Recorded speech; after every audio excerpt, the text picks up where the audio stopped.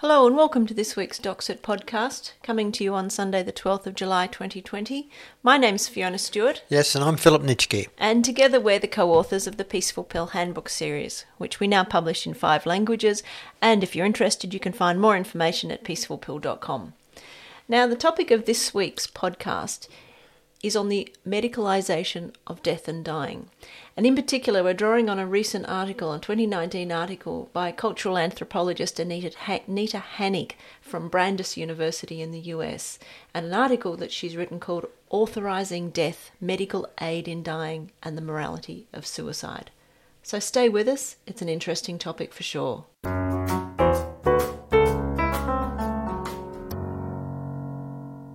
Okay, Philip, what is it that most pisses you off about suicide? Oh, look, I've watched this debate about assisting a suicide and medical involvement in assisted suicide for the past 20 years, and I've watched how it's being redefined as people seem to recoil from the use of the word. I want to reclaim the term suicide. I want to open it up and discuss it frankly. What we're talking about when we help people to die is helping them to suicide, and we shouldn't be trying to use other expressions to hide from that topic. I mean, what's been, I guess, interesting to me is that there's a concerted push, and there has been for the past 20 years, to separate off the medicalisation of death when it involves the cooperation and the sanction of the medical profession of a doctor from suicide as being something which is inherently socially deviant. I mean, in 2017, for example, the American Association of Suicidology, the study of suicide, tried to write and tried to argue that conceptually, medically and legally different phenomenon, suicide and physician-assisted suicide or medical aid in dying or voluntary-assisted dying, any of those terms. And even this month's editorial in the NTVG journal, which is the journal of the Dutch Medical Association, their opening line just about is that there's suicide and then there's euthanasia in the Netherlands, as though somehow these two things are totally different. Are they different? Well, I don't think they're different at all, and I think we should just be quite open about this fact. Trying to conceptualise assistance in dying, that is medical assistance in dying, and the various strategies being employed around the world to help people die, usually in the context of terminal illness, is something different from assisting a suicide, I think is quite bizarre. It's as if we're trying to define suicide as something which is alien and something we need to recoil from. The suicide death is intrinsically the bad death, inverted commas, isn't it? And I guess what they're trying to do using medicine or within the medical model is saying that a voluntary assisted death is a good death. So you've got suicide, bad, ugly, dangerous, gory. Voluntary assisted death, nice, calm, socially acceptable. Yes, so they're trying to say that suicide is socially deviant behaviour and is never normal. We're trying to reclaim, at least at Exit, trying to reclaim the idea of rational suicide as a perfectly normal practice and something that people should look at quite openly. And have been arguing that way for many years, claiming that the terminology is critical and we have to try and get rid of the word suicide. I've not agreed with that, and I still don't agree with it. I think we should reclaim the term. Now, I think it's possible. I think the idea of rational suicide makes sense. I think if it's explained carefully, we can get around this idea, which is currently that anyone who tries to end their own lives, that is to suicide, is somehow socially deviant, is sick, needs help, usually from a psychiatrist. What is one of the up to 70% of people who suicide because they've got depression because it's linked to mental illness? This idea, trying to redefine people or trying to define that everyone who takes this step is so troubled by some malady that they're taking this unnatural act. In other words, they're sick people and they need help from doctors. Whereas the person who's terminally ill and gets help under the pieces of legislation that have come in around the world, those people are totally normal. They've got a terminal illness and they take the acceptable road of going off to their doctor and say, please doctor, can I have help to die? That's okay. That's not socially deviant. But the person who just decides, because they're used to running their own life, that now's the time to die, and perhaps for reasons that don't involve terminal illness, well, they're still terminally deviant people who need to be subjected to, probably compulsorily, psychiatric help. But to some degree, I mean, we're not guilty of this ourselves, but we do see it because people who come along to exit workshops, whether they're online, which they are now, or in the olden days pre-COVID when they were face-to-face, I mean, a lot of people are concerned, A, that their death doesn't look like a suicide. And so there's a whole stigma associated with what a suicide death looks like. And it sounds like it inevitably in your imagination it involves blood. And some people are very concerned about having suicide on their death certificate. And I guess, I mean, to their credit, one of the things I actually like about Switzerland is that the cause of death is never on one's death certificate. So how do we go about reclaiming suicide when people are worried about having it on their death certificate and also concerned that their death doesn't look like one? Well, I mean, there's a couple of issues going on here. You're right about people coming to our workshops and making it quite clear. And there's several reasons why they may not wish to have an association with suicide. They're, in many cases, just reflecting society's disdain for the idea of suicide and the idea they say, I personally don't mind the thought of doing it myself, suiciding, but I know that there's a stigma associated with that and I'd rather avoid having that happen. So sometimes people will say in very practical ways, I'm going to end my own life, it will be suicide, but I don't want anyone to know. So what method can I use so that it won't be revealed that this is a suicide? I mean, other times there's concerns about perhaps more pragmatic concerns, such as will it affect my life insurance if it's a suicide? Other issues that perhaps drive people. I don't want to be known as Aunt Betty who suicided. I don't want to be known as the ageing aunt in the family who suicided. So rather than have that on the death certificate, I'd go to some lengths to avoid it. So I think in some ways what our members are doing is simply reflecting in the common and understood societal revulsion at the idea of suicide. And that's, of course, being played up and up and up by our governmental structures that are working towards, and we hear it every day now, zero suicide rates. This is what the society's goal is, to cut suicide rates to zero. And that, of course, flies in the face of our concept that every person has the right to end their life at any time. We would argue at any time for whatever reason. So historically, I mean, suicide has been an act in relatively recent history, the last few centuries, I guess, has been an act that's been governed by religion. And so the whole conceptualisation of suicide as a sin came about. And then in the last 100, 150, 200 years, suicide has moved into the domain, or rather been colonised by the medical profession, in a bit the same way, I guess, as childbirth. Yes, since the Enlightenment, this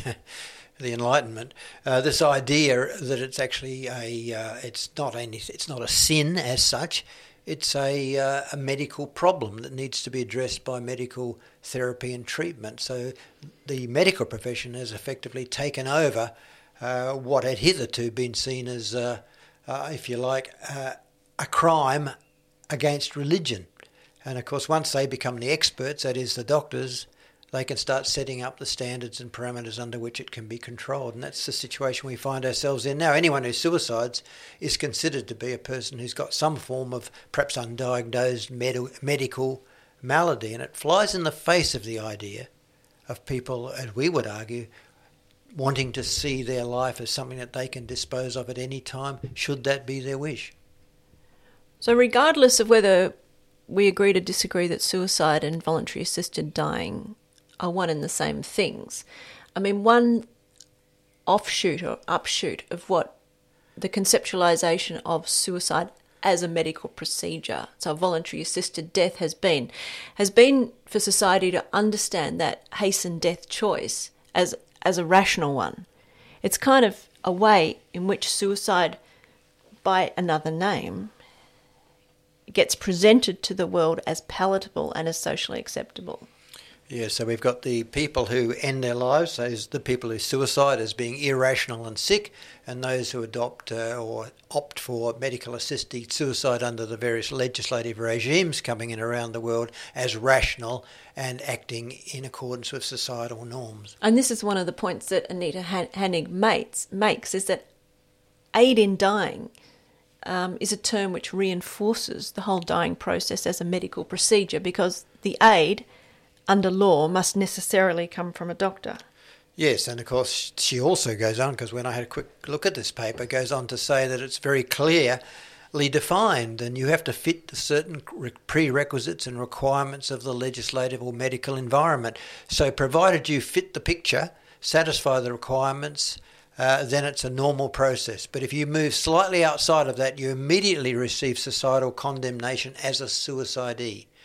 And that idea of trying to define black and white, in and out, and dividing into two groups, irrational and irrational, I think is what we're seeing going on now. This idea that some are okay, but others have to be stopped at all costs. And this is a point she brings to the fore in her argument, in that it is the state who essentially gets to determine who gets to die well. Yeah, it is the state who defines it. And a suicidee, a person who goes off and suicides, the so-called defined irrational act, is effectively, I suppose, giving the finger to the state. So the way in which the state regulates the death is because the death must take place within the law, and the law and medicine work hand in hand to proscribe how you get to qualify, how you get to die, how you get the lethal drugs, whether your depression, if you have it, is socially acceptable or clinically acceptable depression, or if you've overstepped the mark and you need the degree to which you need to be further assessed by mechanisms of the state to have the death that you want. Not to mention the predicated factor that you need to be terminally ill. I mean, one of the most powerful points that Anita Hanig makes is that the patient ceases to be the primary actor in the road, the journey towards their own death. Yeah, so it sort of makes a bit of a farce of this idea that these laws that are coming in are allowing a person to get help to die are empowering the patient. This idea that somehow or other you get the right to choose when to die is not true. What you do, as we've been saying this a bit, is get the right only to ask the question. The conditions under which that assistance will be provided and that end of life act effectively sanctioned by the state will be determined entirely by the state or its administrating group, that is the medical profession. And that's a far cry from the idea of a person having a control and right to be able to determine when they divest themselves of their life. That is suicide. I mean, but it's not, in some ways, it's not just doctors, it's the psychiatrists, it's the prescribing pharmacists who must dispense and fulfill the script for the lethal drug. If you're dying in a hospice, it's the hospice staff who are going to make it happen. It's the volunteers of that hospice, and it's the family members. I mean, you think about the stakeholders who have been argued to be stakeholders in a person's death, then you can see that this responsibility for the death, well, it's become a responsibility for all these different organisations, institutions, mechanisms of the state, rather than just the person themselves. So you're never going to die alone under a voluntary assisted dying law. No. Alone, or, I don't know, alone or autonomously, I guess. Autonomously, yeah. I think it's interesting to consider situations where you perhaps see two people who want to die together, bringing up some of the aspects you've been describing. For example, in the case of Don and Iris Flounders, you had one person who was terminally ill and deciding that now is the time to die, and being able, one would have thought, to be able to qualify. This was a while back and there was no law in Victoria at the time, but had it been today, he would have qualified for the Victorian law as a person suffering from mesothelioma, the asbestos cancer, to get help to die. But his wife wanted to die with him because she'd been with him for 60 years, and when he died, she wanted to die too. Now, she, of course, was a person who wouldn't qualify because she wasn't sick. She wouldn't have satisfied all of those criteria that legislative models had brought in, and so she would have had to just sit by and watch while Don, her husband, got the help that he wanted from the medical profession. He fitted into the standard. She wouldn't have. So they did, in effect, what the only choice they had anyway was to go off and both suicided together, which it seems to me to be an entirely rational approach to the problem they were presented with.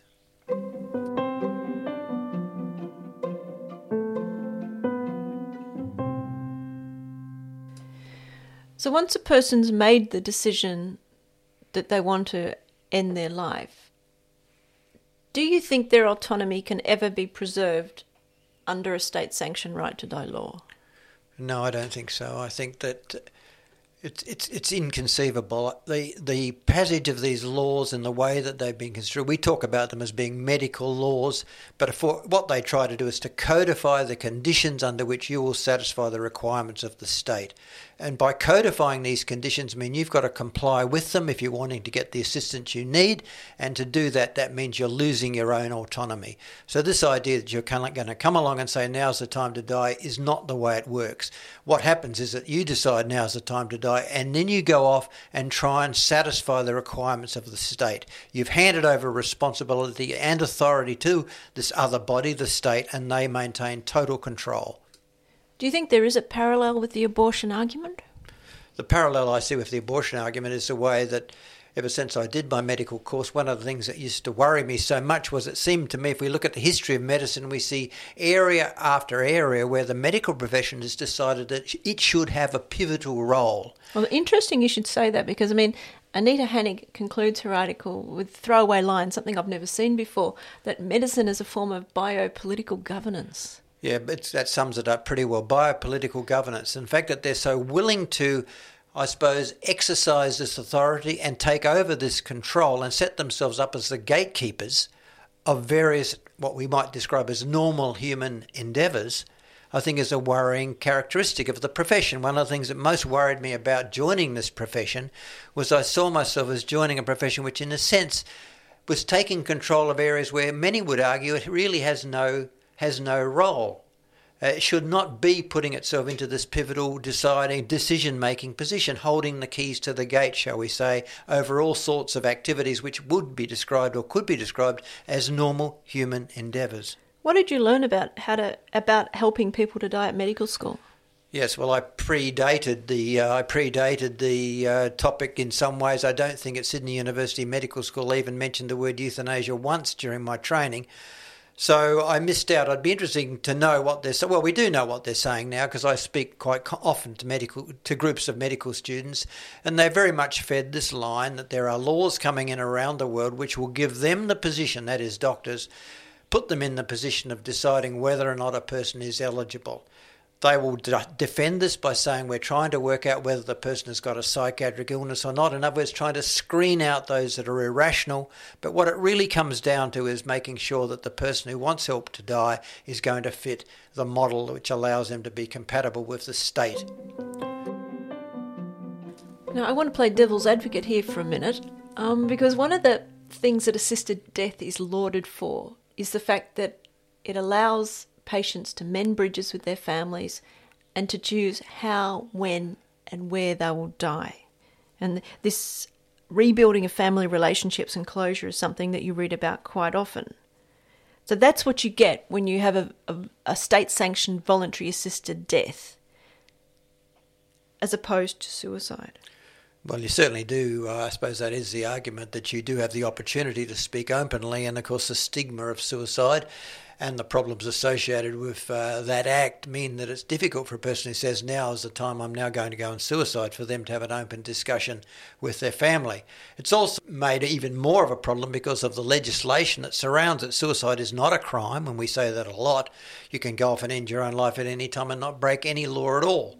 However, anyone who might assist you, and that's where it starts to get very murky, because the family members you want to talk to about your plan to end your life might find themselves in some ways associated or involved in, or suggested at least they may be in breach of this law, that because they know of your plans, that they found themselves accused of assisting you. And this is something you get asked all the time. Can I sit with my wife or my husband or whoever Yeah, when they drink their Nembutal? And they say that over and over, and they say, well, the law says you can't assist. And they say, but I'm not going to assist. I know what they're planning to do and I support what they want to do. But I don't want to be found to have broken some law by assisting them. So what I end up saying is, look, be there by all means, but perhaps it's a good idea to say that you weren't when the inevitable interest by the authorities takes place when the person's dead. In other words, perhaps you should say you were in the other room and you came back in and found that your husband had drank the Nembutal or switched on the nitrogen and used an exit bag. Either way, it's probably a good idea not to say that you were in the room, even though you didn't have anything to do with actual assistance, because that argument still exists out there that maybe by your mere presence you are providing some tacit assistance in some ways, if you like, almost psychological assistance for the person taking this act which is considered to be so antisocial. And then I guess in countries like France, there's a complicating factor that if you are aware of someone's intention to harm themselves, to kill themselves, however peacefully, you have a duty of care to stop them, to intervene. Yeah, this idea of duty of care, that you have some obligation to try and stop a person from harming themselves, which does, of course, fly in the face of acts of autonomy. If a person is going out there to drink their Nembutal and you race over the room and grab it from their hand and throw it out the window, many would or could argue that as far as law is concerned, that that's an act of assault. So, I mean, there is a certain amount of murkiness in the legislation that surrounds this, and it differs from country to country. But nevertheless, we are fronted in general terms by most countries having laws that strongly preclude any assistance for a person taking the antisocial step of suicide. So what Exeter is trying to do is reclaim the term, reclaim suicide, reclaim rational suicide, and see it as a normal process, something that, if not liked, certainly understood. And that takes me back to the statement by Thomas Szasz that suicide is a fundamental human right, and it's one that the state has no moral right to interfere with, and I totally subscribe to that view.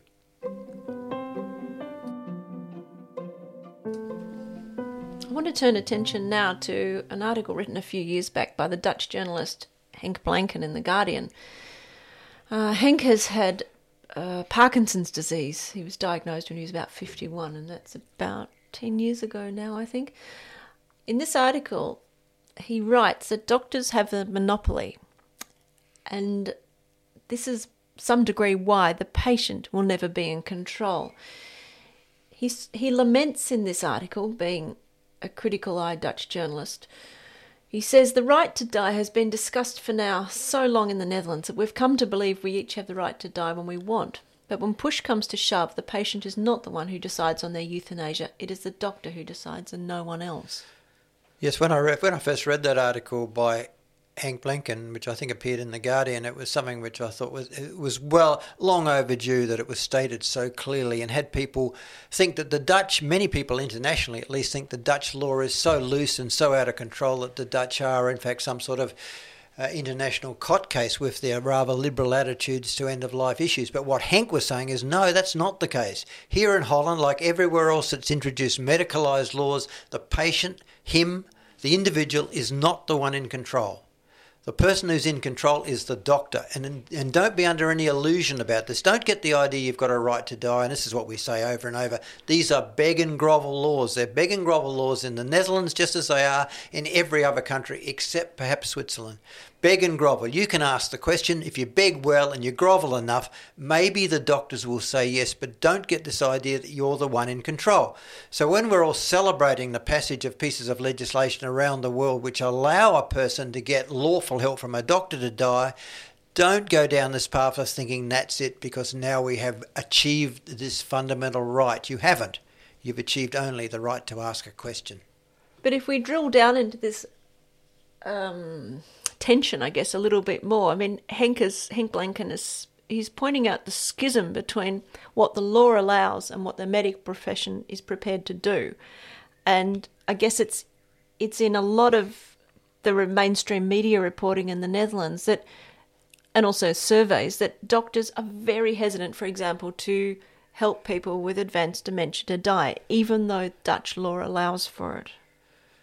Yeah, the dementia argument is an interesting issue, and it's one that really we need to spend some time on. But it brings to the fore this tension, doesn't it? That even though the state is empowering the medical profession and trying to steer them in one direction, that the sheer power of the medical profession to decide what they want to be involved with and what they won't be involved with is another feature of state-sanctioned power that disempowers the person in the street. Yeah, I guess at the dementia coalface, you see that aspect played out pretty well, and it's pretty clear there that the final decision is going to be made by the doctor, even though the state gives them the permission and authority to take this step. So Blanken is acutely aware of this, and for his own end-of-life plans with his progressively worsening Parkinson's, he's become well aware that he can't rely on a doctor, and he's predicating this upon the fact that dementia is often a side effect, a symptom of Parkinson's disease. So he's very aware that he cannot rely on a doctor. So he's written in this article actually about asking his wife to make the decision for him when he's no longer able to make the decision of when's the right time to die and how to die. And I just want to read you a little bit from his article. And I quote, "The right to die, I say, must be the right to allow another person, not a doctor, but a loved one, to make the decision about the ending of your life. That is a very big deal, if only because it is forbidden by law. That law must be changed, but that will take many years. I go on, but if you can see my pain, if you can feel my fear, if you think that I have become a sad leftover of a human being, then can you put that pill in my porridge?" She, his wife, she finds it an impossible thought. How could anyone ask such a thing? You can say no, and then what? Then I'll have to look for someone else. That is my only wish, that I am the one who decides who is to make the decision. That thought is just as painful and impossible as the one before. I try to calm her down. It will be your decision when I die, whatever that may be. Well, if that's your choice, she says. Blossom drifts softly to her lap. She will help me, she says, as she has always done. No matter what, she says. I will take care of you until your last breath. Is this a solution to getting around the doctor's control, the doctor's monopoly over your death? It's one solution, and it's not a bad one, and certainly it takes it out of the hands of the doctors. Of course, what he's doing to his wife, though, is putting her into an invidious legal position. It's a crime in the Netherlands or in most countries to assist a suicide. The penalties can be savage. So it's one thing to say, I want her to do it, but what he's really asking, and I often say that to people when I hold workshops, I said, how many people do you know prepared to spend 10 years in prison to help you? And people that come with the strongest of relationships, couples that have been together for 50 years, it's a big ask to ask someone to say, I want you to do something which could result in you spending a decade in prison. That's a big ask. I like the idea of Hanks that it gets it out of the hands of the medical profession, but to dump that onto his wife is a lot. I think there are other solutions to this, and we're going to be talking about it in future podcasts about ways to get around this problem of taking this step when you can't actually do it yourself. But let's not spend too much time on this idea, because most people can end their own lives themselves. They don't need help. They just need to know what it is, and they need to have access to the best drugs. And of course is where the state goes out of its way to frustrate anybody's plans, because it's damn difficult to get what you need. That is the best drugs.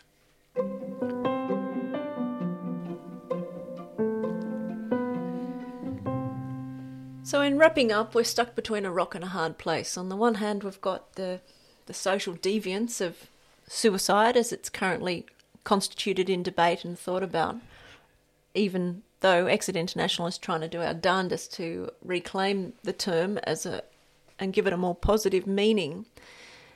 And then we're stuck, the other place we're stuck with is VAD, voluntary assisted dying laws, where, and I'll get back to Anita Hanig's point here, is that there's this dialectic that is not going away between authorship and authorization.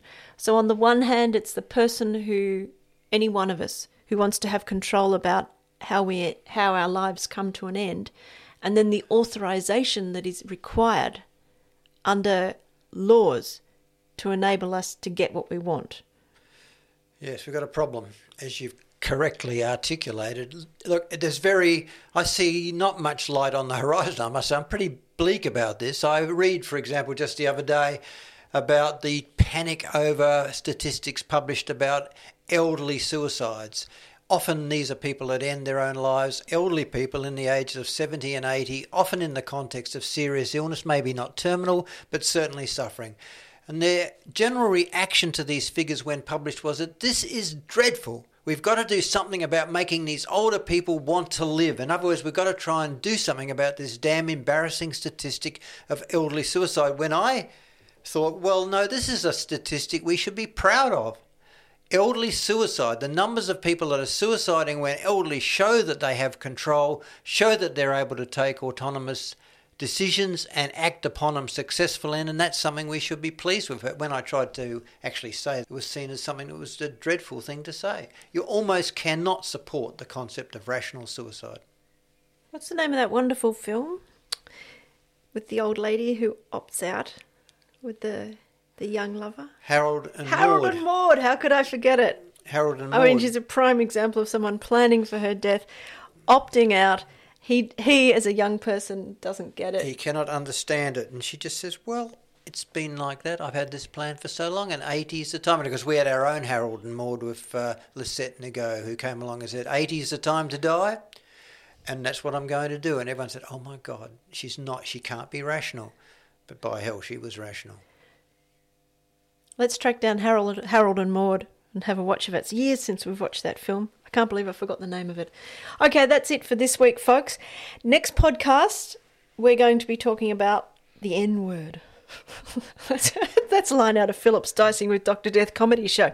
We're going to be talking Nembutal in the next podcast. If you would like to send us a voice memo, you can do that from Anchor or Spotify and the Exit International website. You can get hold of this podcast for free at any of the places where you get your podcasts. And if in doubt, go to peacefulpill.com, click on podcasts, and there we are. So, hope you've enjoyed it. Hope we haven't bored you to death, but it's a challenging issue to try and talk about and make sense about on the fly. In some regards, I think I'm sure that there are going to be readers who want to have a look at Anita Hanig's article, and we'll put a link to that. It's called Authorising Death, Medical Aid in Dying and the Morality of Suicide, and it was published in 2019 in Cultural Anthropology. Okay, thanks a lot. Bye for now.